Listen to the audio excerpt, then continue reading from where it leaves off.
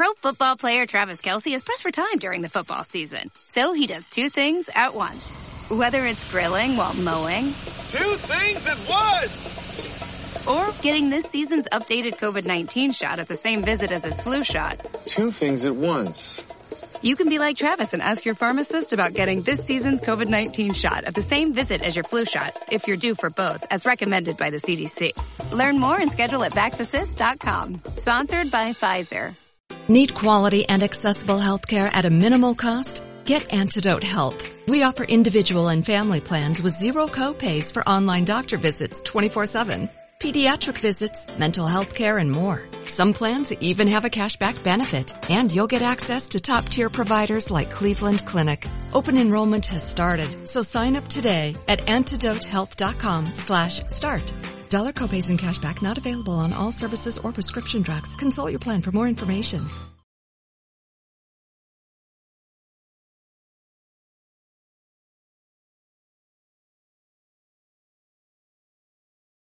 You are now listening to the Going Deep podcast with your hosts, Kevin Massari and Mike Bunt, live from the Cover One Sports Network. Here we go.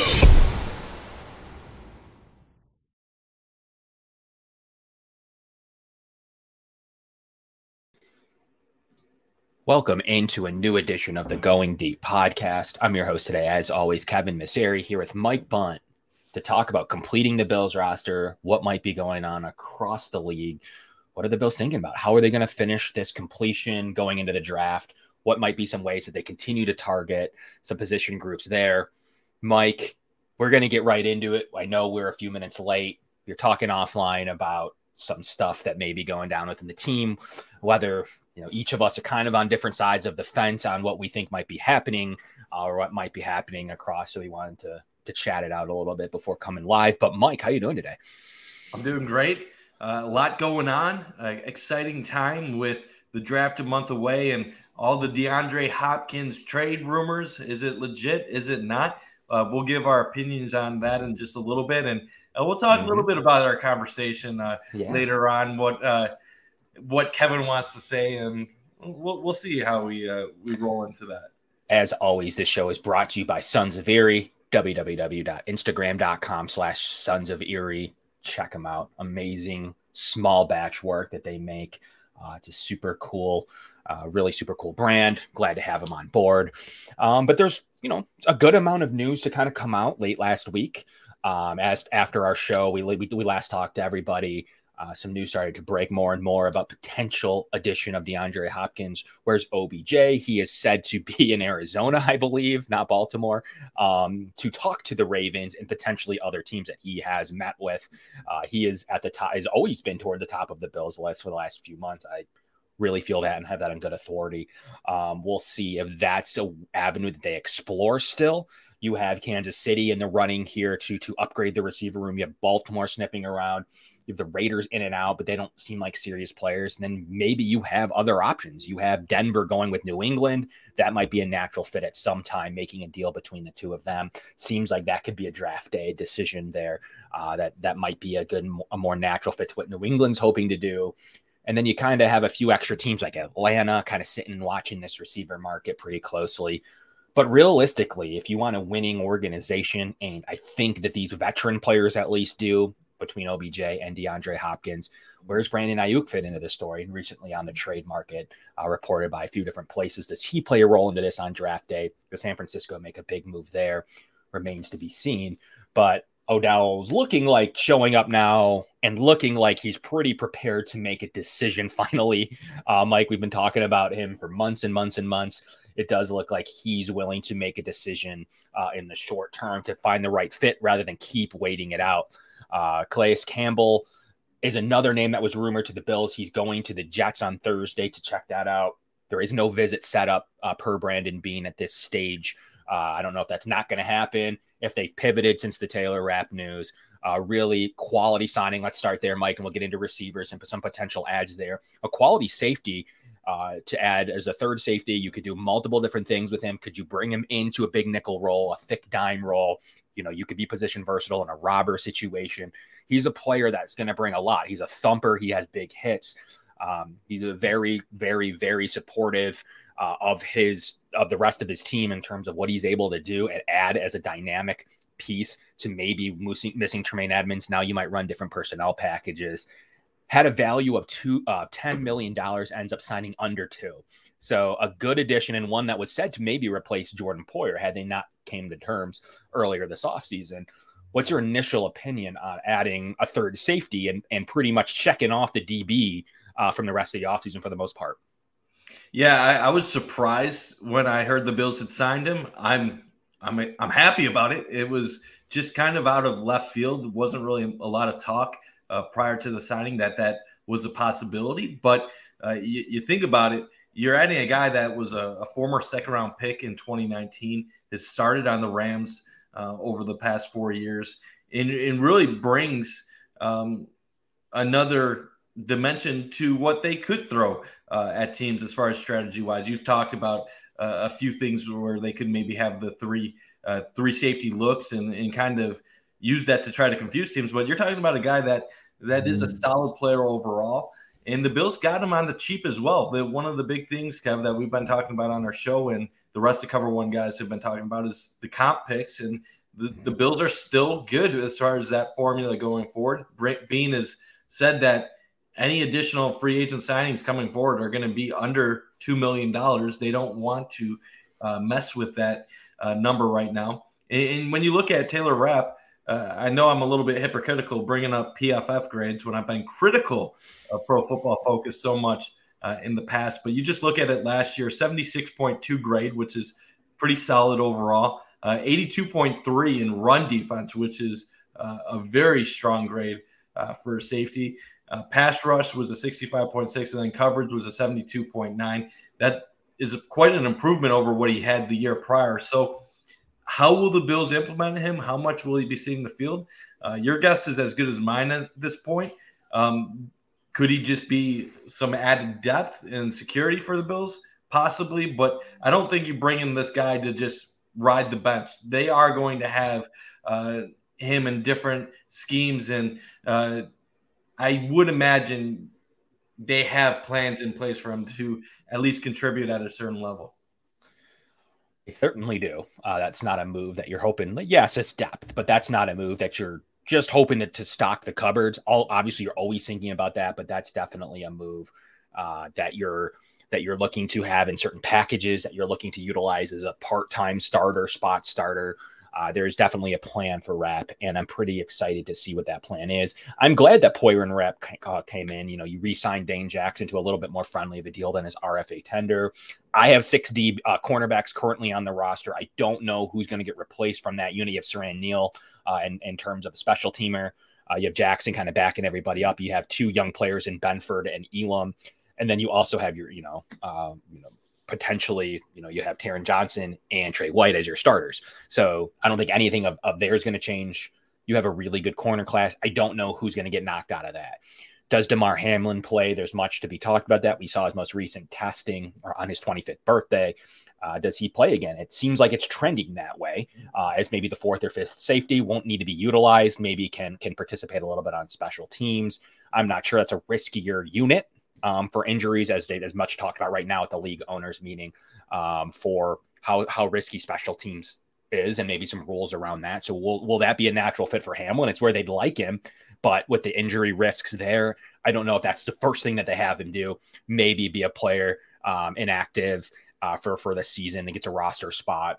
Maybe I'm not exactly sure what the plan might be there, but you have also Cam Lewis and Anderson from Kansas City behind them at the safety room, the 3 players we've already talked about today. So to me, the DB unit is solidified. I don't think there's much movement there. I think using a 6th or 5th or a 6th is still challenging. I'm not sure whose roster position would get knocked off there.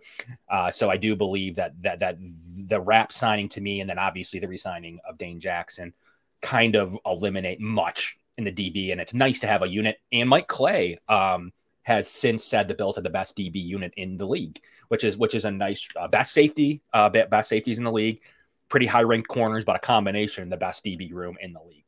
So that's pretty nice to see. as you look at linebacker, obviously you have one all-pro and you have a gaping hole at linebacker. We'll get into the linebacker, I promise, in our draft shows. We got some specific things we're thinking about at linebacker. We've heard much. Will it be Dodson? Will it be Bernard? Will it be Spector? That's right now what's coming out of the league meetings. And the Bills feel pretty comfortable with the trio competing for one spot.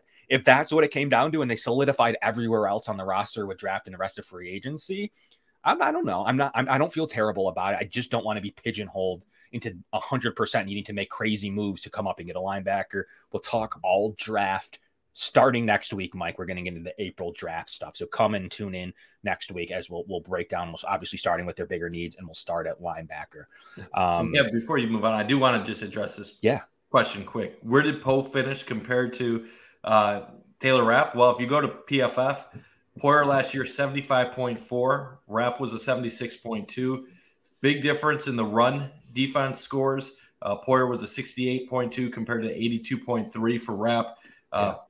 Pass rush, make what you want of it, 59.4 for Poyer and 65.6 for Rapp. And then coverage was a 72.9 for Rapp and a 76.2 for Poyer. So if you go based off PFF scores, which I'll tell you never to do because it's a good reference point. It's a good starting point. Way to grade players overall. Well, it's a good reference point to start your views. But PFF would have Taylor Rapp and Jordan Poyer pretty evenly graded overall based on their performance last year. So that kind of gives you an idea, at least the upside of what Rapp can bring to Buffalo. You're talking about a guy that, when healthy, has been a solid player in the NFL over the course of his career. I'm not expecting a superstar or anything like that. He obviously is coming on the cheap to Buffalo on a 1-year deal, but he does have some ability.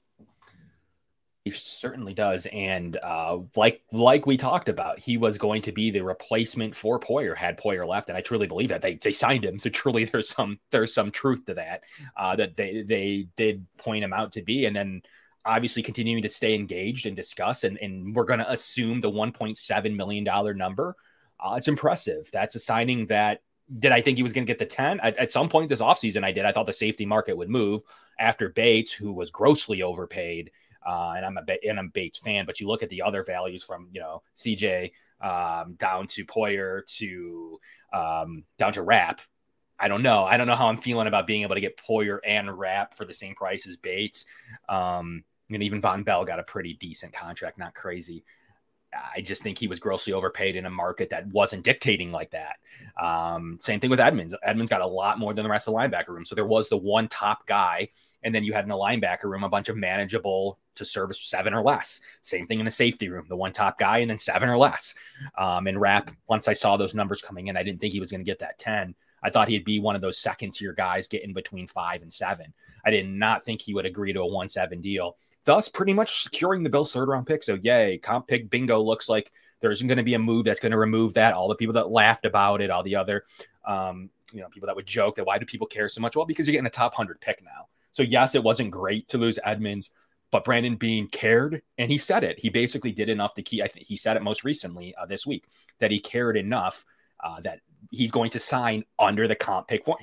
He proved it to us that he does consider it going forward. So everyone's getting this 1-7 deal. I have it. Will they sign Jordan Phillips as we get to the D line? I think it's likely. Have it on good authority that Shaq Lawson has been spoken to and been discussing contracts. We'll see if that ever gets to a point that gets done. But definitely someone that loves Phillips. Last time Phillips got him to sign, I do think they're almost like a combo pick. That really great depth, fourth defensive end, 4th defensive tackle. That's really good depth at 1-7 or less, and we'll see if that ends up materializing or not. So keep an eye on Phillips and Lawson here this week, specifically, and definitely into the draft. So the D line is in a pretty good position. We don't know what's going to happen with Von Miller right now. We don't know. I mean, I've heard anything from September to November and anything in between. So I think it's going to be different than Trey. I don't think it's November, in my opinion. You don't have to do, corner. It's really intensive on your knee. The cuts that you have to keep up with the receivers. There's a lot more movement laterally. So I don't believe it's going to be, and he had a little bit harder of a time with the rehab as well. Vaughn's golfing. He's out and about. Doesn't even look like, he's favoring it a little bit with still a little bit of extra baggage on his thigh, but it doesn't look like at all that there's going to be a major issue. I do think it's on the shorter end, probably for real this time, probably the 4 weeks that we were hoping for with Trey last week. Last year, I think it's October 1st for him, but that means that you still need a couple, a guy that can take some snaps away like you did last year. Well, the Bills still felt pretty good with Gregory Rousseau, AJ Epinesa, potentially Shaq Lawson. Will we see an edge rusher in this draft? Get into that next week, but I do personally think that an addition will come via the draft at the defensive end spot. Defensive tackle, if they hold on to Ed Oliver, they're in good shape. If they don't, obviously they have a gaping hole. What will they do? They're sending out the same $1.7 million deal to defensive tackles. Maybe with Campbell, the whole situation, even though he wouldn't count against the comp formula because he was cut, Mike, Campbell has been rumored to be interested, but there's nothing been set up yet. Maybe we weren't in the same ballpark with money. Maybe he's known to maybe get a little bit more from the Jets, from the Jaguars, that the Bills were like, I don't know yet if we're going to get to whatever those discussions are going with the other three teams. So we'll see if that materializes as well. But the D-line's in better shape than we want to believe, before the draft especially. But I do believe with Ed Oliver, who they like, and we've heard again about this injury, that ankle injury that he had, I think they feel pretty good about Ed. And I know that's not the most popular opinion, but they're definitely not. That's one I feel pretty comfortable on. They're definitely not dealing him for a 4th round pick. I don't believe that helps the team out. I know we look at that $10 million contract, but I don't think that happens, Mike. So as we build this roster out, as that's what this addition is, we're now March 28th going into April here Friday. Do you think that they move Ed Oliver as April 1st approaches? We've talked about it in the past, but now kind of we've seen the first month of moves. What are you thinking with Ed? I do believe the team has plans for him, especially if someone's not going to overpay. I'll be honest. I'm kind of tired of talking about Ed Oliver because I feel like in the last month, it went from something that we brought up on our show as kind of a possibility to something that Bills Mafia has been maybe clamoring for in some respects in recent weeks. Especially with the DeAndre Hopkins trade rumors that were taking place last week. I heard a lot of people saying, "Oh, give up Ed Oliver, get up DeAndre Hopkins," and I don't think it was ever as simple as that. I feel like this is a scenario where we start bringing up names and then you just start pushing players out that you don't really need to force out. Yes, I understand there's a group of fans that are scared of losing him for absolutely nothing, just like we went through with Tremaine Edmunds. But I could make an argument that having him on a contract year would be more valuable than losing him for nothing either way. So, like, if you're going to only get a 4th round pick in return, I'd rather just play him this year and see if he has another level in him with money on the line. We've seen players like Marcel Darius take it up to the next level when they knew a bag of cash was waiting for them. And yes, if Oliver plays amazing, it could make things tricky with, do you want to resign him? Do you let him walk next year? But I would just take it as you're going to get a good performance by your defense this year if Ed Oliver is feasting out there.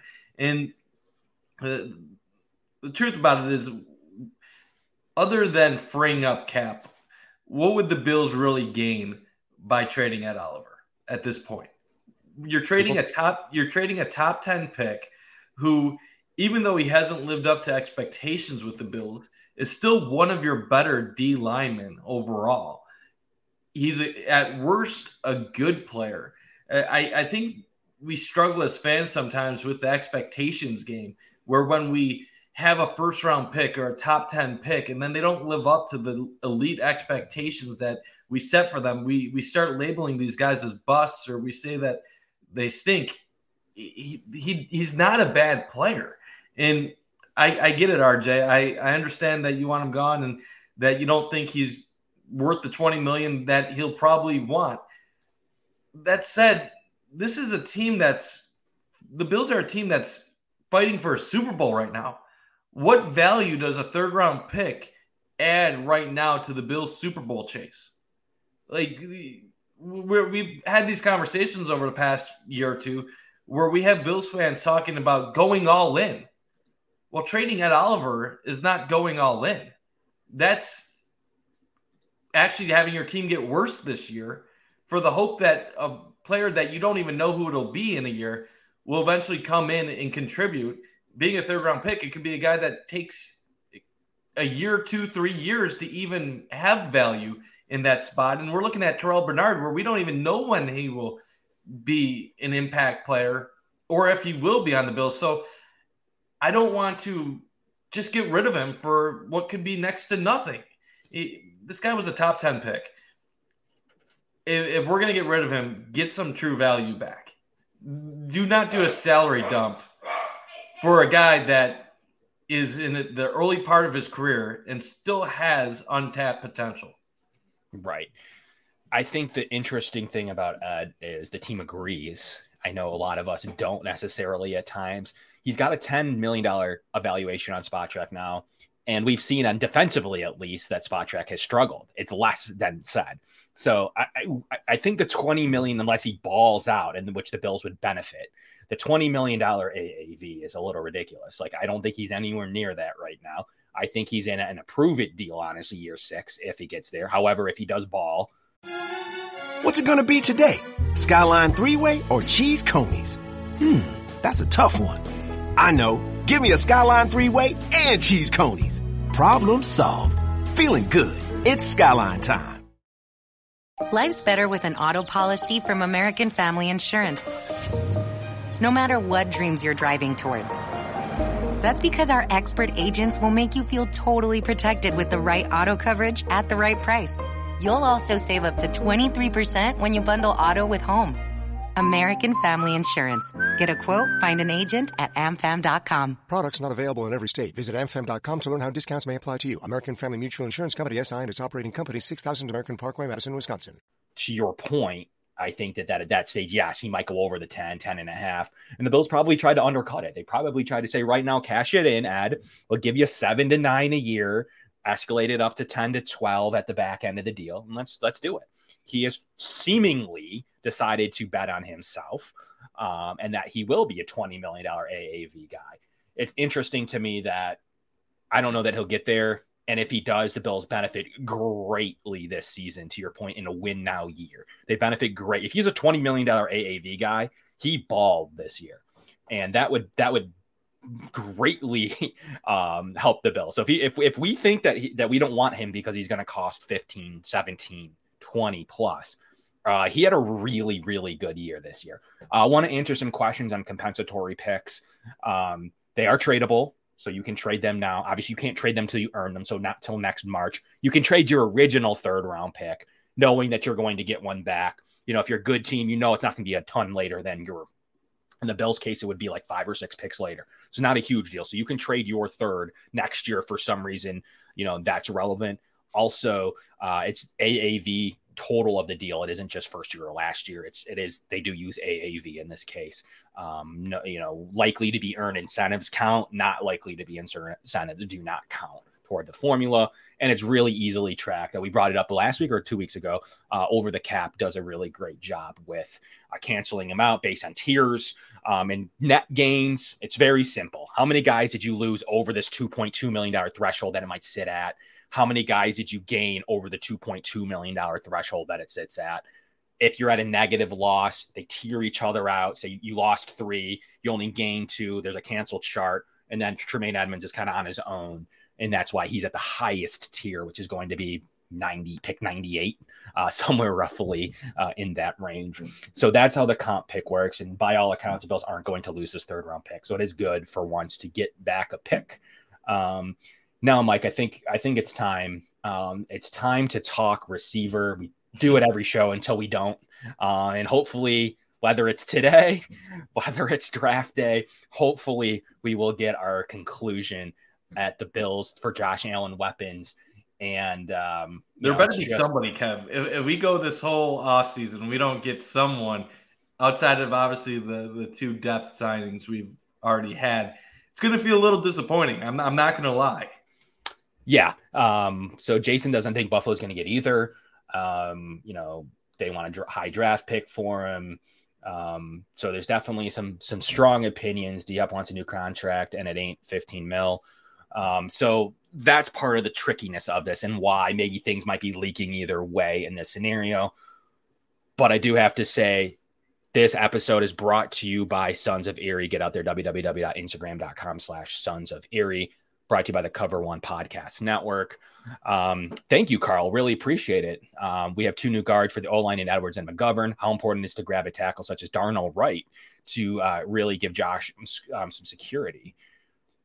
That's an interesting question, because depending on who you speak to, Spencer Brown is liked varying levels in this organization, and I think highly by Aaron Kromer from what I've been able to gather from players and other people. It's going to be interesting. Does he need depth? They just signed Quesenberry to a re-sign, and he was a really good piece, a really good run blocker, and has been liked in the locker room as well. How much more do they add? They added 2 really decent veteran guards into this thing. I still see a high guard mock to the Bills at times. I don't know where that would fit in. You have Bates already competing with Edwards, already competing with, on the other side with McGovern, who's essentially now, I guess you want to call him entrenched. You have Butker, you have Tommy Doyle. You have more than enough varying levels of talent in the interior. I don't know where I see a high guard. The team's never done it. They've never felt the need to draft a high interior offensive lineman. They spent a little bit in free agency. A cap allocation to offensive lines already in the top 10. I don't know, and that really does matter. I really don't know where it sits. If they're going to add another asset to the interior offensive line, I don't believe so. So we're going to transition to tackle for a minute. I think they feel fairly set with the 3 tackles. Always good to have. That one does have a little bit of room for for a rookie tackle. I don't know how high of an asset. If by far there's a glaring tackle sitting there and very high on their board, it's the right selection. I don't know that they force it, and I don't think that they're thinking they need a right tackle right now with the $1 million contract that Spencer Brown's on.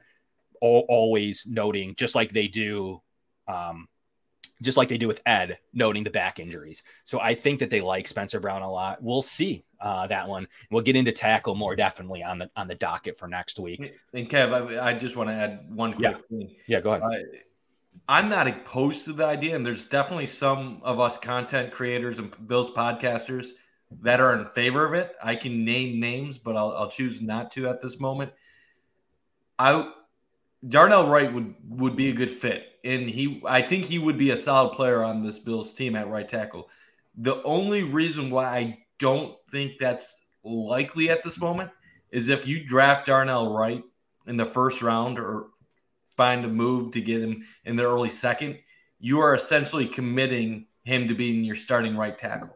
Right. And I don't think the Bills are ready to just give up on Spencer Brown. If you draft someone like that at 27, Brown is now a backup in that scenario. So that's the only reason why I wouldn't think that it's likely at this moment, because I do believe the Bills believe they can get more out of Spencer Brown, considering his athletic ability that he brings to the table. Yeah, fair enough. I don't believe that I think they feel fairly decent at DB, and I think they feel fairly decent on the O-line. They really feel 2 good offensive guard replacements. They feel Spencer Brown coming in healthy. They feel replacing their weakest link in Roger Saffold. They feel another year of Bates and Morse together, Dawkins and Brown on the bookends. They feel pretty good. They're bringing back Quesenberry.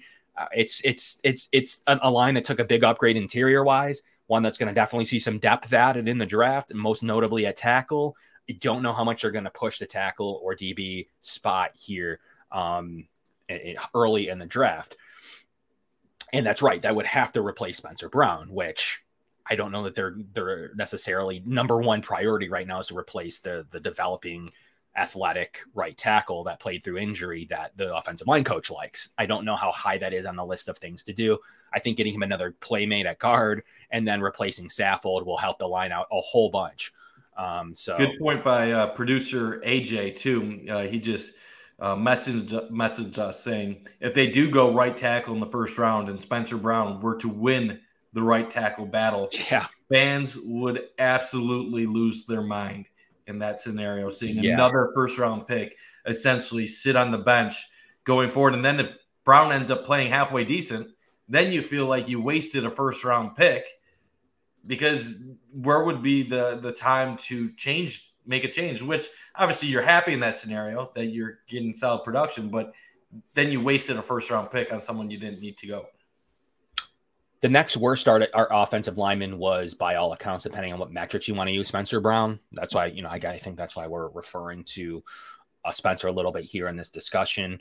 So they really believe, if truly healthy and not receiving back treatments before every game and able to swing and kick and combo, I've been told by other offensive linemen that he is their favorite person to combo block with. So I think Spencer Brown has a lot of clout in the offensive line room that, we don't necessarily see, and especially coming up. We can't say like other players were hampered by injury, whether it was Trey or anyone else, and then, not say the same things when it comes to Spencer Brown. He was definitely rehabbing an injury the entire season, and by what I've been gathered, shouldn't have played. You had days where Quisenberry was out. The team wanted Spencer in there.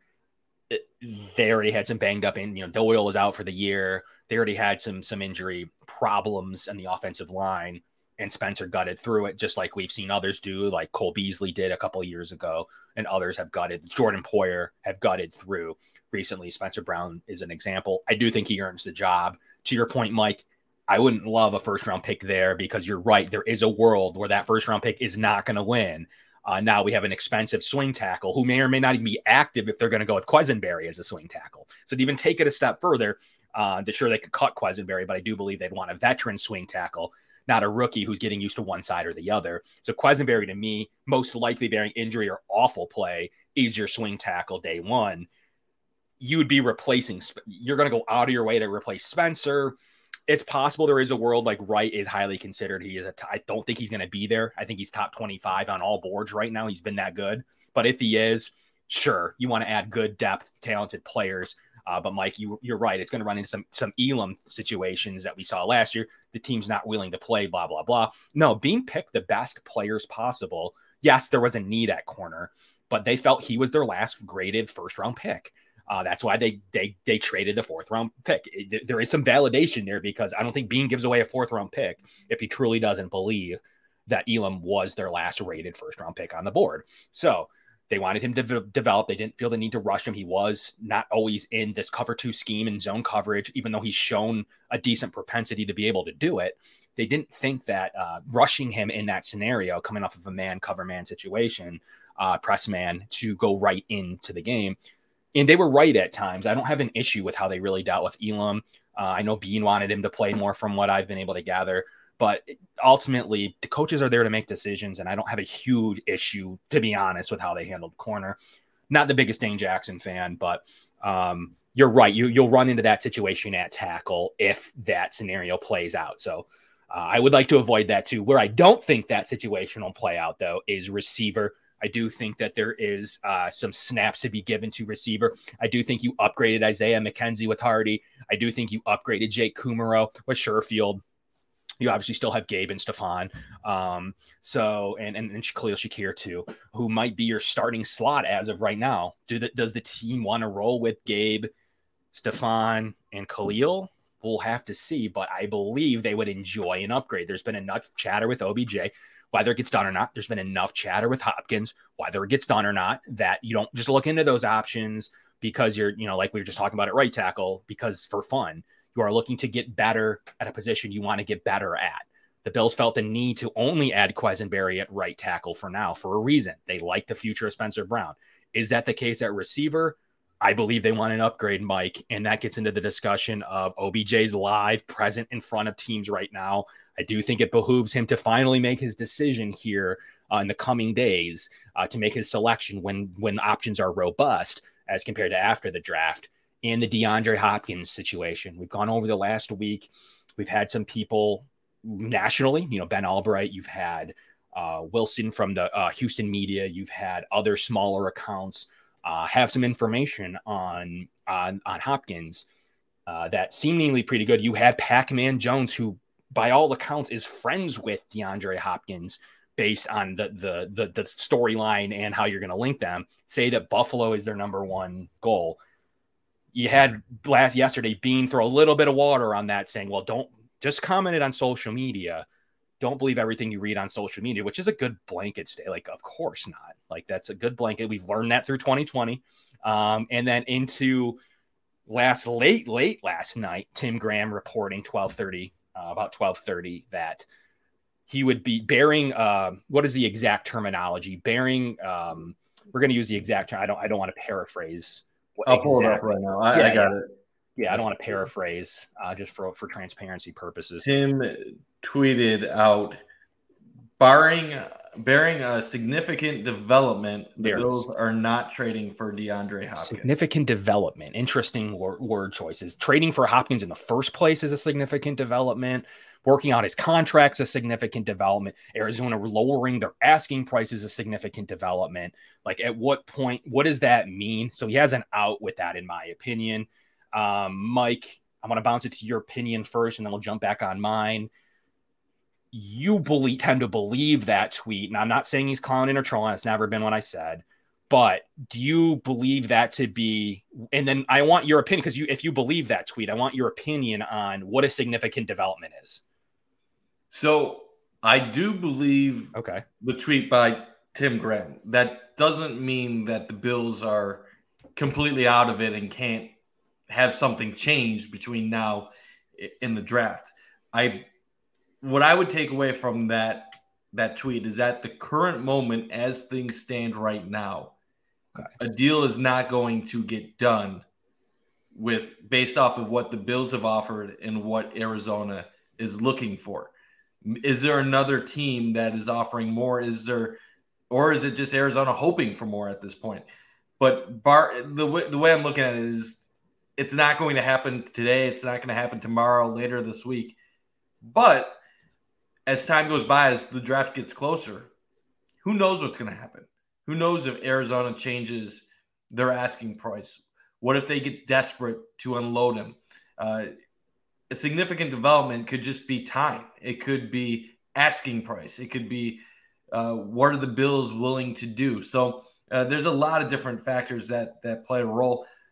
Knowing, just having followed Tim Graham on Twitter for the last decade, I don't feel like he is the type of person that would tweet something like this just to play the role of media member, putting out smoke and putting out things on behalf of the Bills to negotiate through the media. I don't think Tim is putting out inaccurate stuff to help the Bills out in any way. I truly believe if Tim put something like that out there, he has a reason to base it off of. What is interesting, as you pointed out, though, Kev, is there are other informed people that are seemingly close to DeAndre Hopkins that also have NFL ties at a national level that are still connecting the Bills in these sweepstakes. So I typically will take Tim's word over national people and other players, just because Tim has a tremendous track record of being correct. And when it comes to the rest of the Buffalo media, I feel like he actually is one of the few that breaks news out of the Buffalo media. So I'm going to take him at his word right now, but that doesn't mean things can't change. He said it himself. So my rebuttal to you would be, he said it himself that things could change in as many in as many words. But what could change? So that's always what I've wrapped my head around to. I believe, if anything, his word is coming from the Bill side. Now, Hopkins has been pretty. That's the difference here. I think when you're hearing the players speaking, like a Pac-Man Jones, that's Hopkins talking to Pac-Man. When it's Ian Rappaport, that's him talking to different organizations and different sources around the league, trying to tie things together. Hey, what teams are talking to Arizona? Who do you think would be interested in DeAndre Hopkins? Talking to other players, seeing what they're talking about, and executives. Tim Graham's sources are deep inside the Bills. He knows the Bills inside out. Obviously, he's not a beat reporter, but he has been spot on with his Bills Stadium talk in the past. He was spot on when the Bills had the ownership change following Ralph Wilson Jr. passing away. He does once in a while break stuff regarding players and things like that. So whoever Tim knows inside the organization, they are definitely feeding him information. Now, the question is that information that the Bills want Tim to get out there because they can benefit from it? Or does Tim truly believe that my point is, though, this, by two athletic reporters 2 hours apart said the same thing, that's just random. That's where I struggle with it. They're all talking at these meetings right now. Sure. So they're all talking in the same huddles, the same circles. The rumor mill is active right now. These owner meetings is when these NFL meetings are when things take place, things happen. And right now you have all the clubs, all the reporters are in the same place, and things are flying out there. So yeah. Is it smoke? Is it true? We won't really know, Kev, until something. I agree with that, Mike. Actually, I agree with that point you just made. Is it smoke? Is it true? That I agree with. I don't read Tim Grant's tweet as gospel. I don't read it as end all. I do believe if it was said and it is true, which I think we are saying it is at this stage of, I don't think he's clowning, that I think he's hearing it super one-sided to throw water on it. I think there's some media control there. And I think that if anyone would have said that to him, maybe above Beane, maybe around Beane, it would be maybe the money side. Someone saying like, hey, this is going to cost us too much. It doesn't make any sense. Bearing a change, bearing something drastic, it's not going to work. And maybe the drastic is Hopkins. One of your scenarios, Hopkins taking a different deal. And I think that that's always needed to be the case to get done. There was never a situation from a week ago, this minute to an hour from now. There was never a situation that Hopkins wasn't going to need a different style of a deal. Life's better with a home policy from American Family Insurance because you'll feel protected no matter how the wind blows. All so you can keep enjoying the home of your dreams. And our expert agents can help you save up to 23% when you bundle home with auto. Insure carefully, dream fearlessly. American Family Insurance. Get a quote? Find an agent at amfam.com. Products not available in every state. Visit amfam.com to learn how discounts may apply to you. American Family Mutual Insurance Company, SI, and its operating company, 6000 American Parkway, Madison, Wisconsin. Israel is 5,690 miles away from the U.S., 11 hours by plane. Hate travels faster. In a comment, in a post, in a second. Jewish hate is up 388% in the U.S., Black hate, Muslim hate, and Asian hate are up too. When one hate rises, they all do. Let's stand up to all hate together. Share and wear the blue square from standuptojewishhate.org. Arizona needs to eat some of that money. It's never a maybe. It's a yes, that needs to happen. Or the Chiefs are, and then that's what all of a sudden now you have the Chiefs out. Now you have the Bills out, potentially bearing something drastic, and you have others that he doesn't want to play for. So is he going to go back to Arizona playing with, who knows how long Kyler Murray's out? He wants to win a ship now. It's going to end well for Hopkins, meaning it's not going to end on Arizona. Is he going to play with Colt McCoy, David Blau from, the UFA from Minnesota? Like that's not going to be a thing for him. So it is going to need to work out. He's going to need to take less money to facilitate a deal.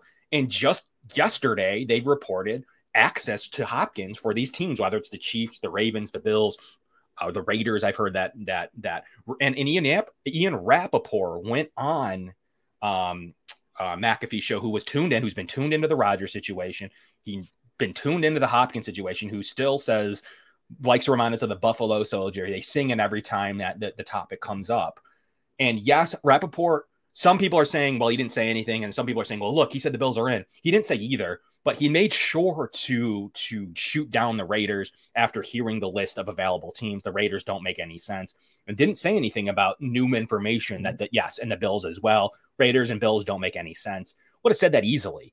So on a national level, so that shows me that Tim's maybe, if anywhere, he's talking to the financial side, or there's some agenda there by the Bills and the Chiefs to kind of do something that's like, let's get this asking price down. What incentive would a person inside the Bills organization have for giving that information to Tim if it wasn't true? So if it's true, then think about it to lower the asking price from the rookie GM. Kev, I'm getting to the point.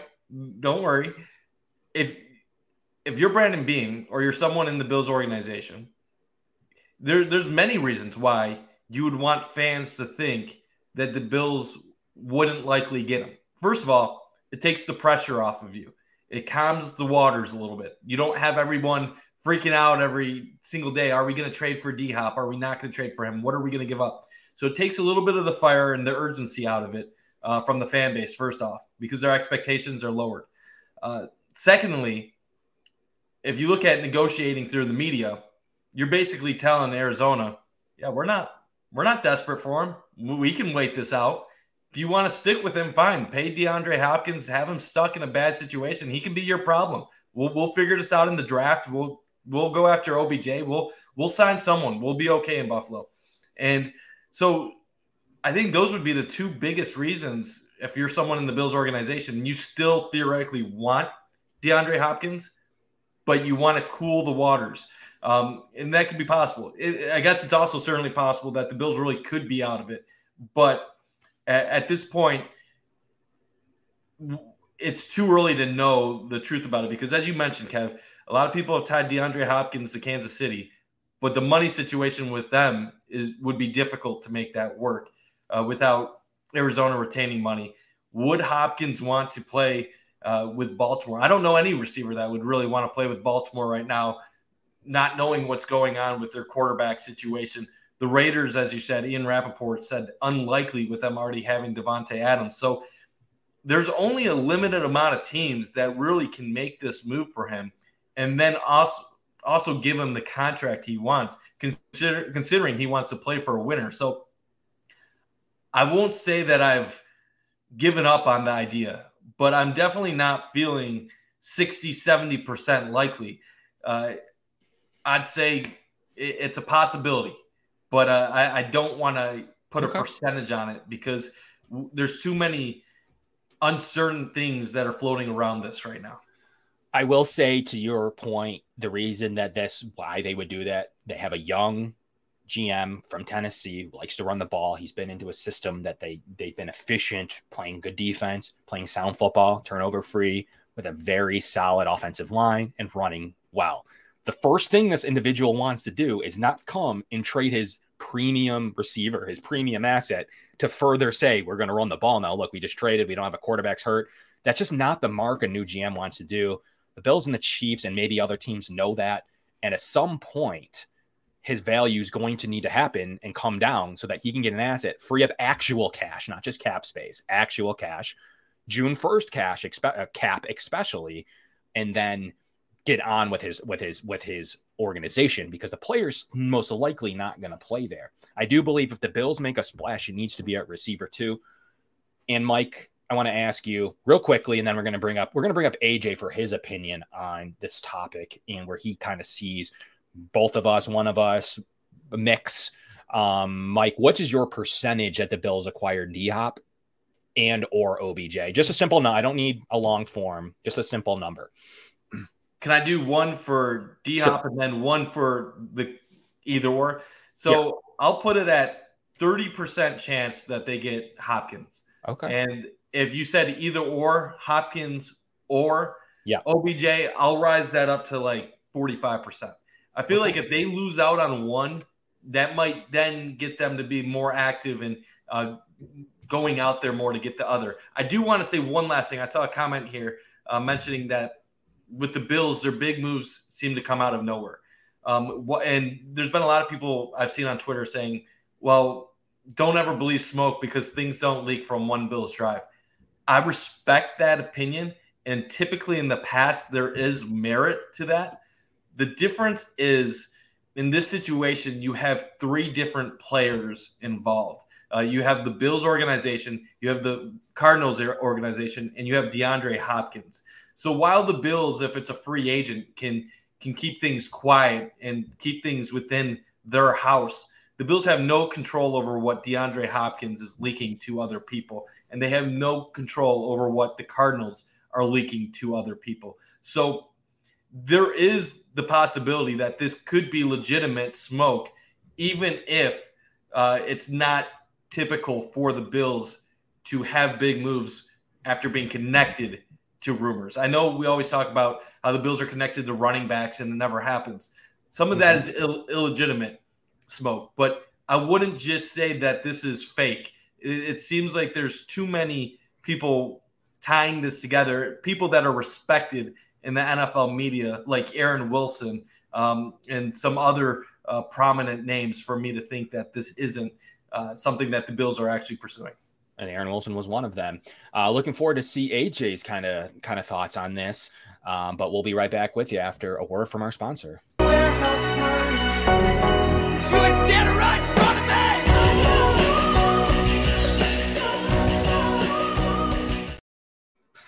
AJ, pleasure to have you up. Producer AJ Cebulski has been tuned in and dialed into this scenario and other scenarios. See him on Spaces, see him on Twitter, see his takes and opinions there. Appreciate having you on. I know you got a chance to listen to Mike and I's discourse on Hopkins and OBJ. Before we bring you up, I have it at about 10. Believe it or not, as much as we're deferring on the report, I still have it at about a 10% likelihood they trade for Hopkins. But my OBJ number is still 35%. So Mike and I come in at 45% each on a total comp, which is the best part about this. 10% for the Bills getting. I do. The whole time we're making these arguments, I'm thinking I only said 30% because I thought you were going to say something like 50, 60%. I was going to go 20% originally, and now I feel like a fool because you're guiding me. Come on. I believe I'm just keeping it just 100 on. I'm changing it. My number is now 20% for D. But yours is super low on OBJ though. Like I'm going to go to 20% for D Hopkins, and I'll say 30% total that they get Hopkins or OBJ. If I knew you were going to do that, my numbers would have been way different. I was shocked you went so. I'll be honest. That's where I was. I was at 30 to 40% at its highest.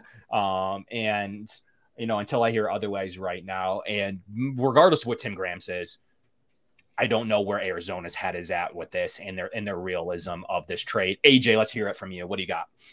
Yeah, I'll do like 15, 20% for the D-Hop. Probably 15. I'll go right in the middle. You guys. I'll go 15% for D-Hop. I'll go OBJ? 35% for OBJ. Okay. So you're at a 50-50 likelihood they get one or the other. I mean, yeah. Think about it like that. Yeah. Probably. Yeah. So, I mean, I'm not – I don't know. Maybe I'll jot that number for OBJ down to 30. So, I'm 45%. Okay. I'm right there. I think they addressed in the draft.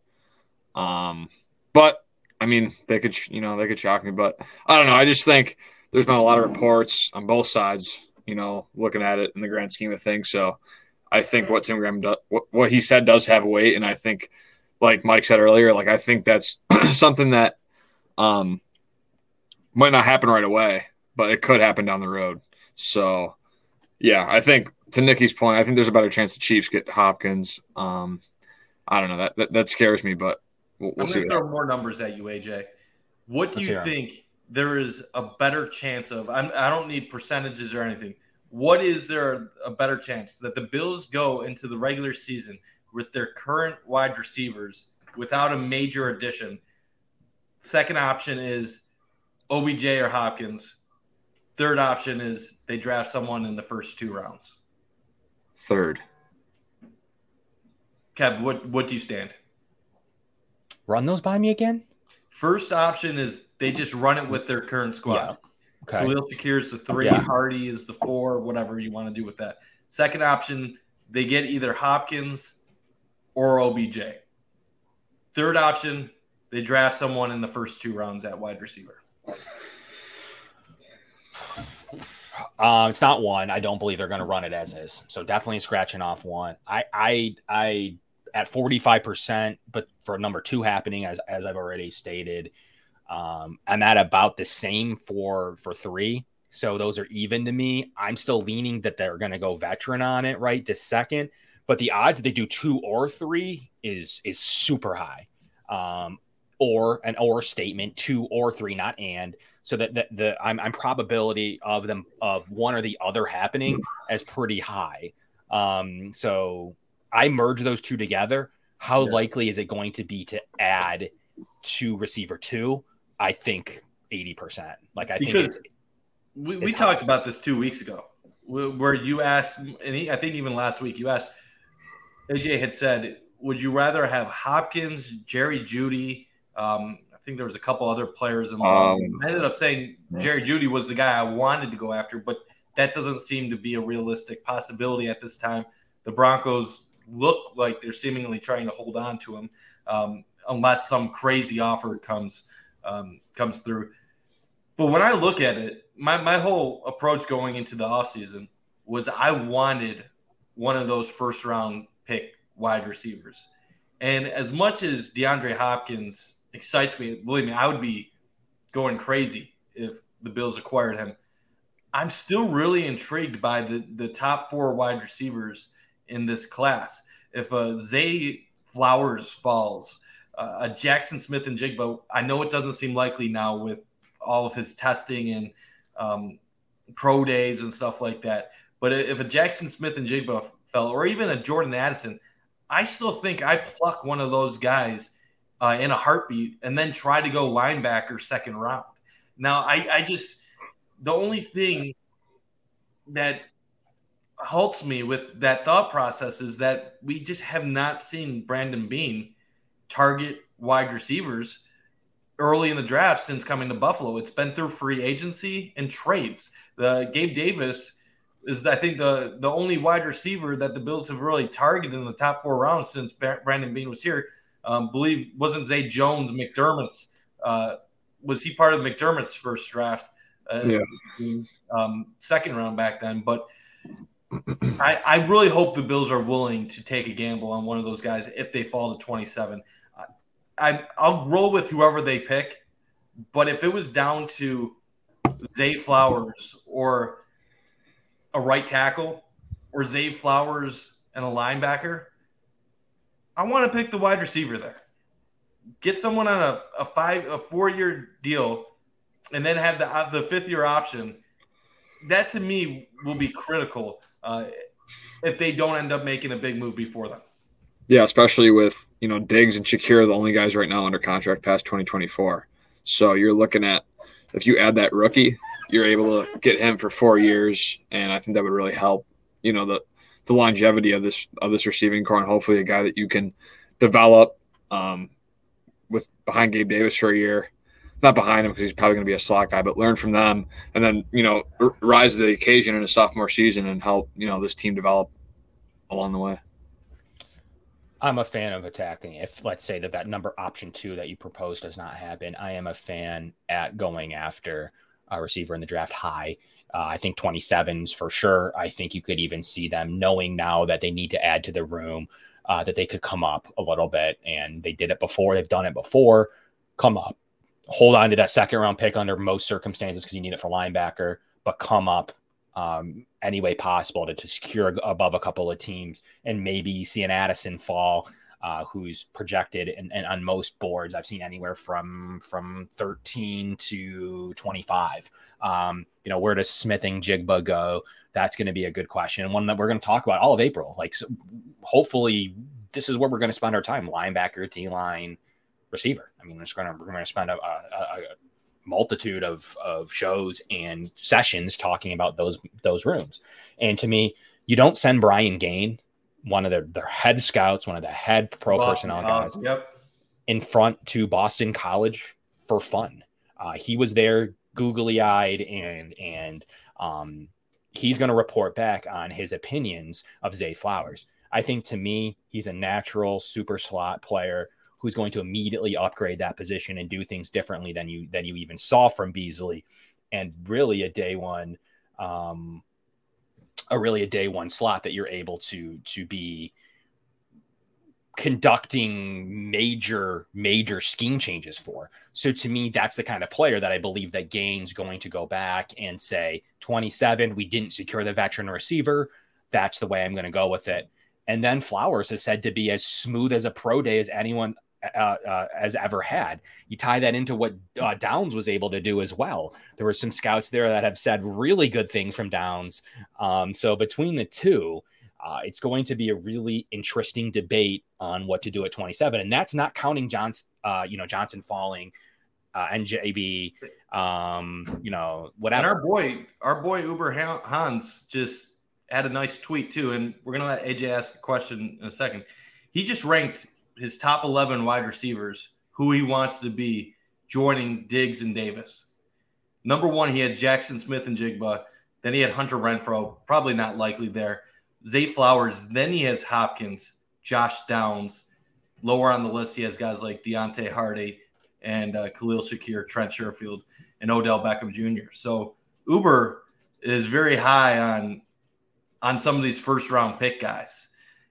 And like you said, Kev, Zay Flowers, you're not sending Brian Gaines to Boston College for nothing. If he somehow falls to 27, if him or Jackson Smith-Njigba fall to 27, me personally, I have zero doubt in my mind. I go right up to the board, the podium. I make my pick. I don't have a second guess at all in me. I take either of those guys in 1 second if they're there. Yeah, I would agree with you, Mike. But I got a question for you guys. Ready, Mike? A 3rd and 5th for Hopkins or JSN at 27. What would you pick? I would love Hopkins, but if you told me the Bills could get Jackson Smith-Njigba at 27 and not have to give up their 3rd and the 5th, I'm taking Jackson Smith-Njigba. Ohio State is wide receiver U in college football. They produce the best receivers in the land at the current moment.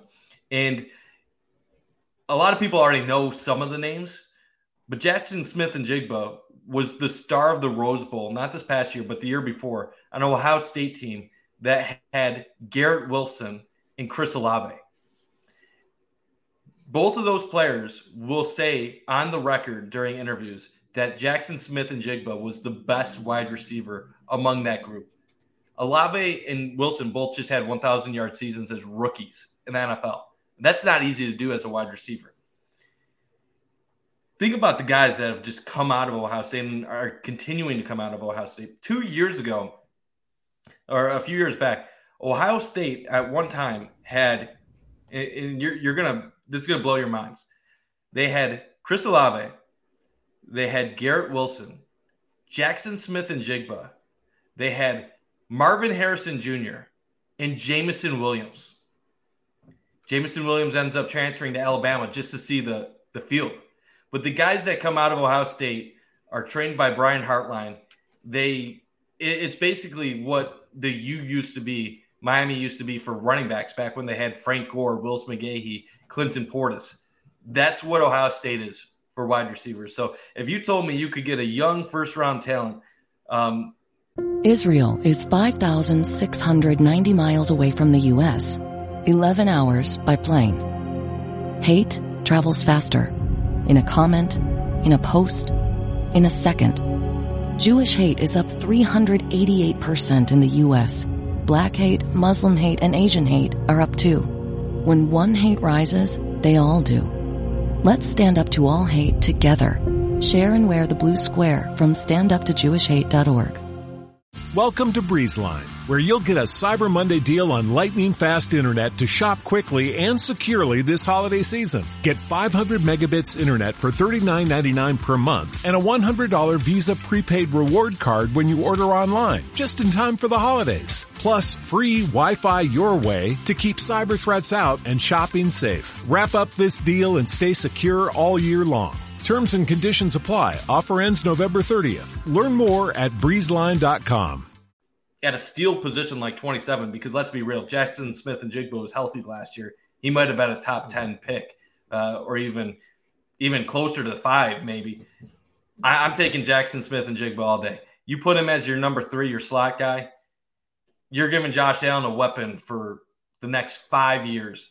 And then when eventually guys like Diggs and move on and you have a person that you can rely on going into the future. So I know I've gone on and on and on and on, but I take him in a second. I don't know about you, Kev.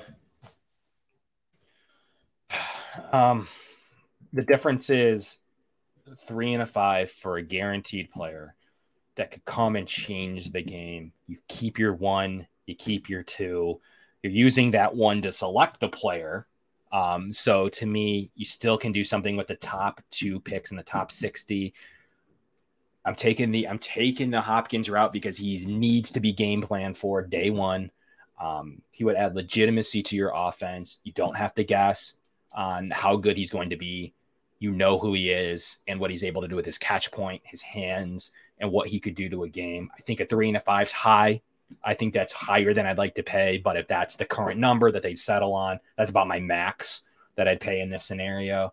So 3 and a 5, I'm going Hopkins, but that doesn't mean I don't like the other route. If I'm guaranteed, that's a different. You can't guarantee me JSN is going to be there in 1. I think you're going to need a 1 and a 3 and a 5 to go get JSN. So to me, I think it might be the same, that you're sending the same compensation plus the 1 in order to come up to get JSN. So that's kind of how I'm looking at it as well, that JSN doesn't come at 27. There's James says there's 0% chance.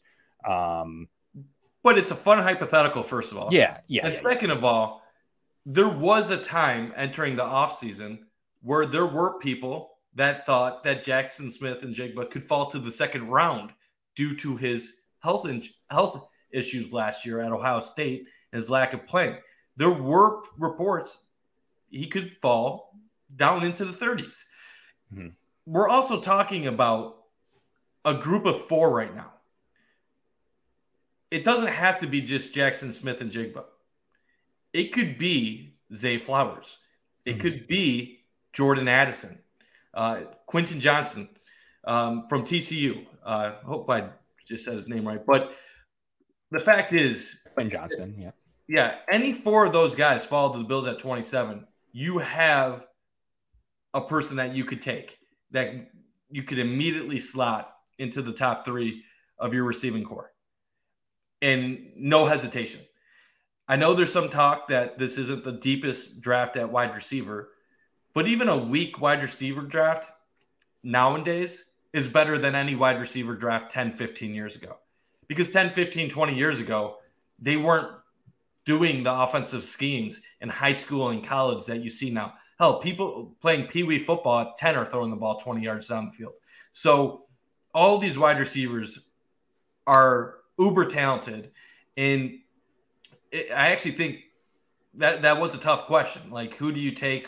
Do you take Hopkins? I'll take it a step further, Mike. What about OBJ at no pick compensation?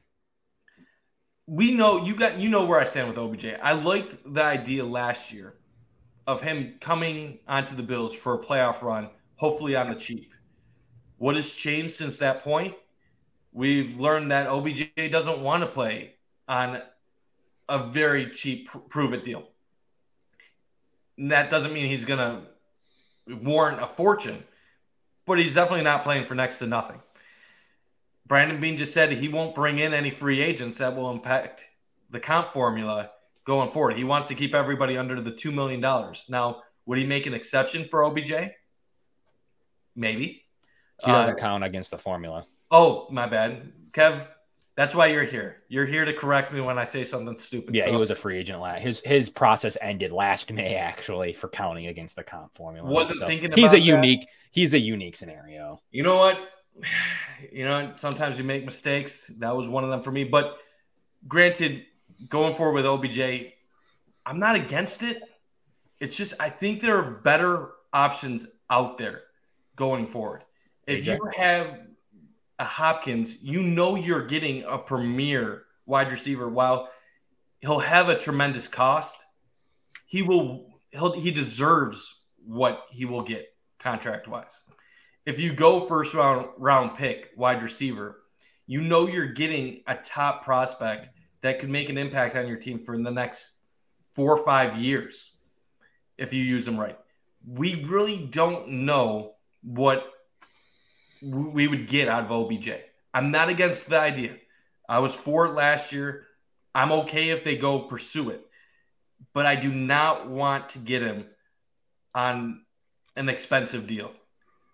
Give him a 2-year deal, offer minimal money, and hope he takes it. If he finds a better deal somewhere else, more power to him.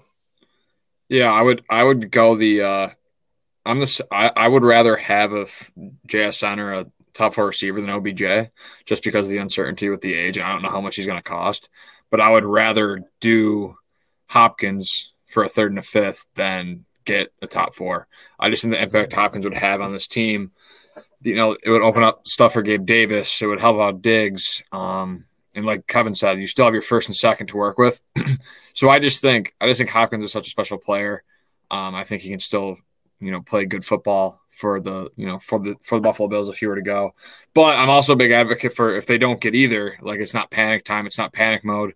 A lot of people, have discussed and shared their opinion now that people are starting to talk about Hopkins possibly not coming, that, kind of overreacting about the whole thing. So it's just, if they don't get either, I'm still confident. There's still a whole regular season of a trade deadline, maybe Ed isn't performing, or a guy you can use to get some assets at the trade deadline. If you say you're in a good spot, you're doing really well in the division, and you want to go get that guy, that puts you over the top of Brandon Ayuk. Maybe he's not Dell, or maybe Rashad Bateman, like this Bills Are Electric just said. You can get guys in the regular season. So there's no rush. I don't think it's panic mode. And like I said, this team has all pros all over the place. Like Deion Dawkins has been stellar. Mitch Morse is a good center. Bates is pretty good. Diggs, obviously. Gabe Davis hopefully doesn't get injured. You have Dawson Knox, who is only getting better. I don't know, just across the board on defense at every level. That middle linebacker that comes in the draft or whatnot, he's just going to be behind, playing with all pros at every level. So it's an interesting thing, but if they don't do either OBJ or D-Hop, I don't think it's the end of the world. Yeah. So. Yeah, we have lots of viewers, guys. If you could hit the like button, smash the like button, that is very important for us to continue to bring great content. It boosts producer AJ's numbers, so we really appreciate anybody smashing that like button, continuing to bring out great footage. We'll bring out short clips of this, and obviously all of our on-demand listeners, Apple Podcasts, Spotify, etc., hit the 5 stars. That's very impactful for our future content creation, and from Sons of Erie as well. So we appreciate everybody getting into this. Like, it's been an interesting last 4 or 5 days where it is much said by anyone in the national media that the Bills are in on everything, and they're in it to a 1 to 5% level of what we actually think, according to Bean. But that doesn't mean that the one player he might be in on is not 1%.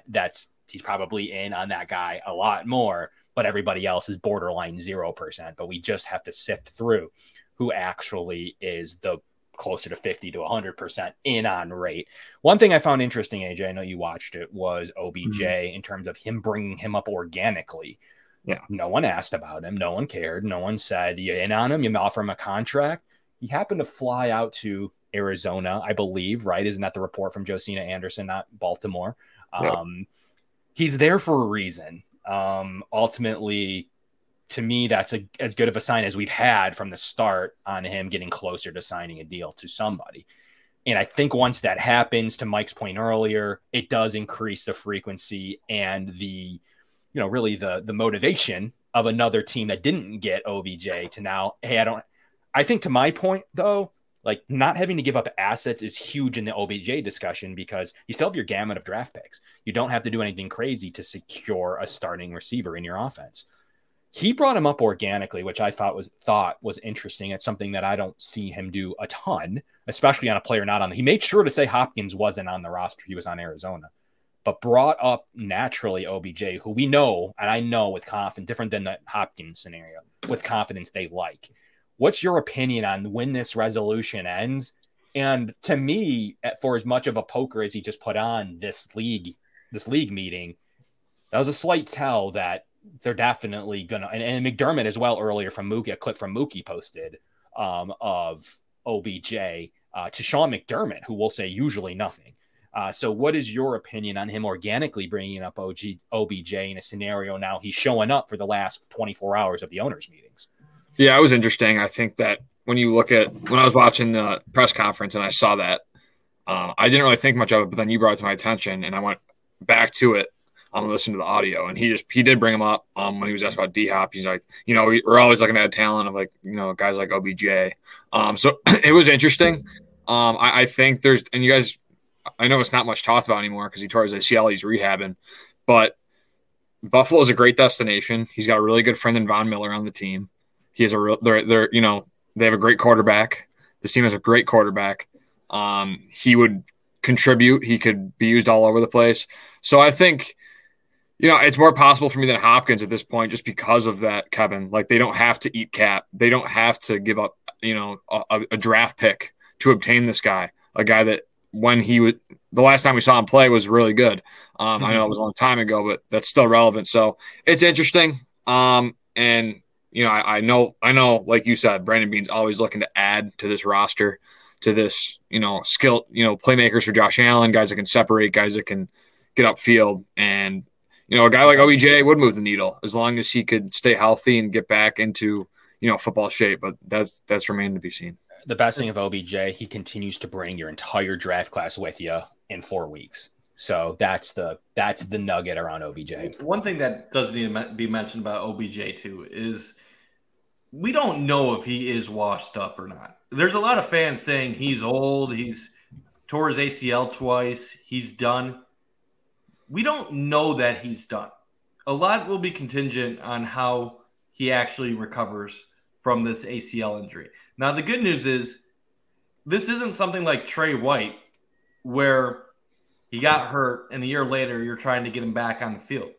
OBJ just missed an entire season. So between the Super Bowl that he last played in and won and the next time he plays a game, a regular season game, you'll be talking about something like close to 20 months. He's going to have more than enough time to get on the field.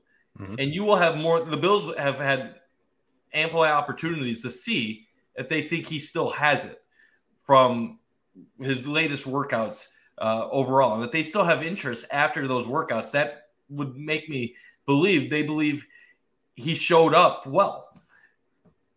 When you're looking at OBJ, it's all about the expectations. What are you getting if you sign a guy like that? So there's going to be some fans that are going to be wanting 85 catches, 1,300 yards, 10 touchdowns.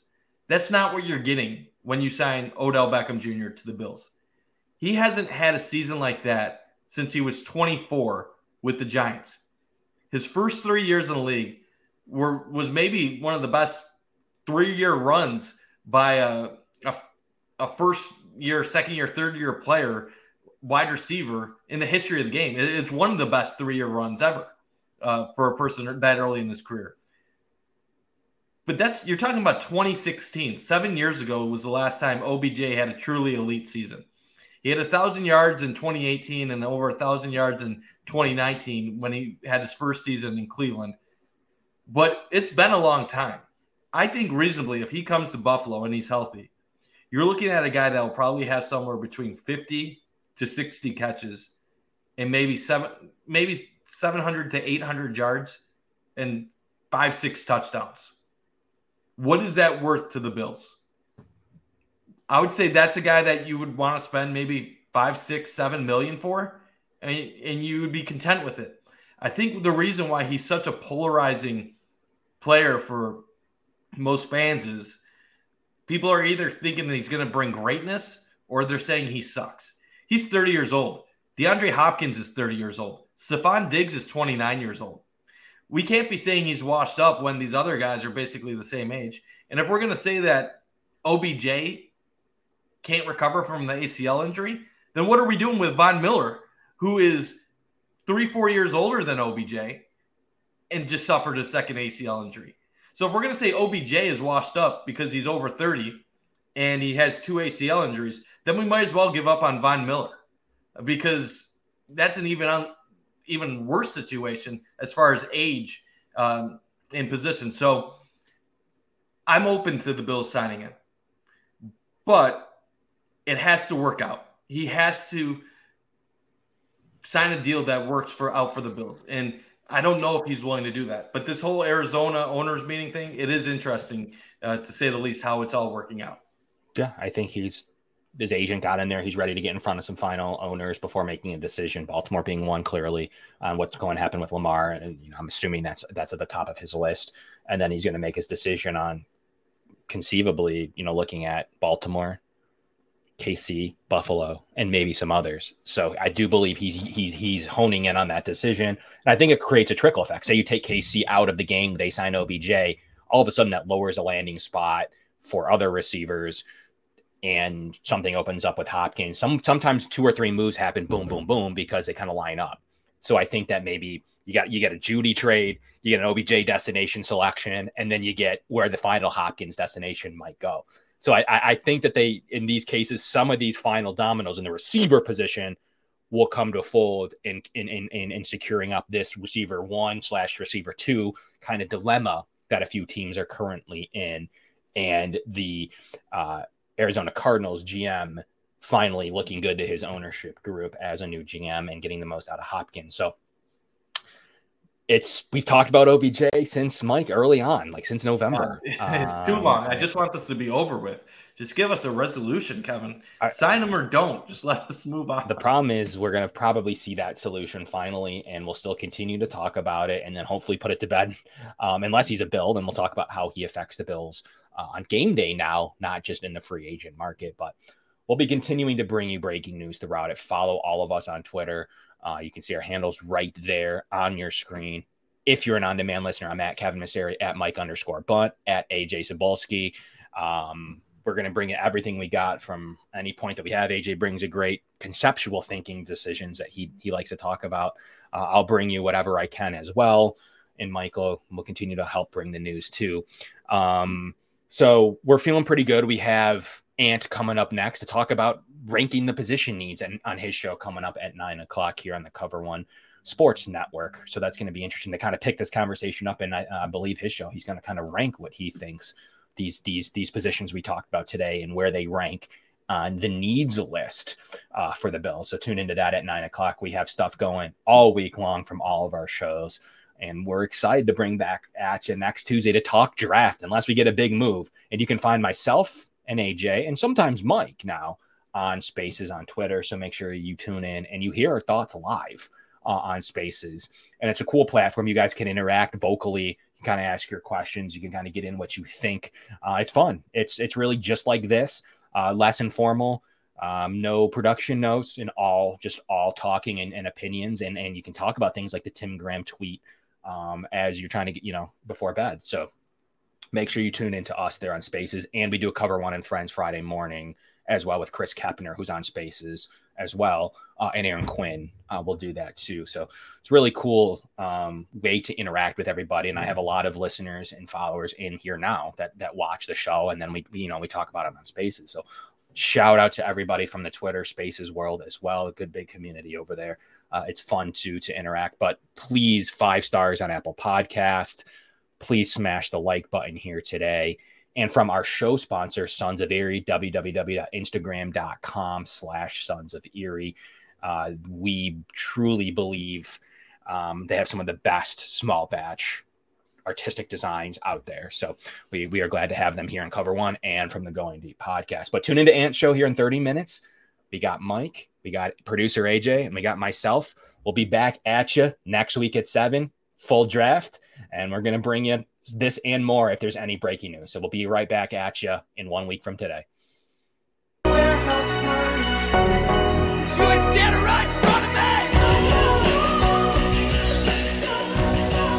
Josh Allen looking deep, going deep.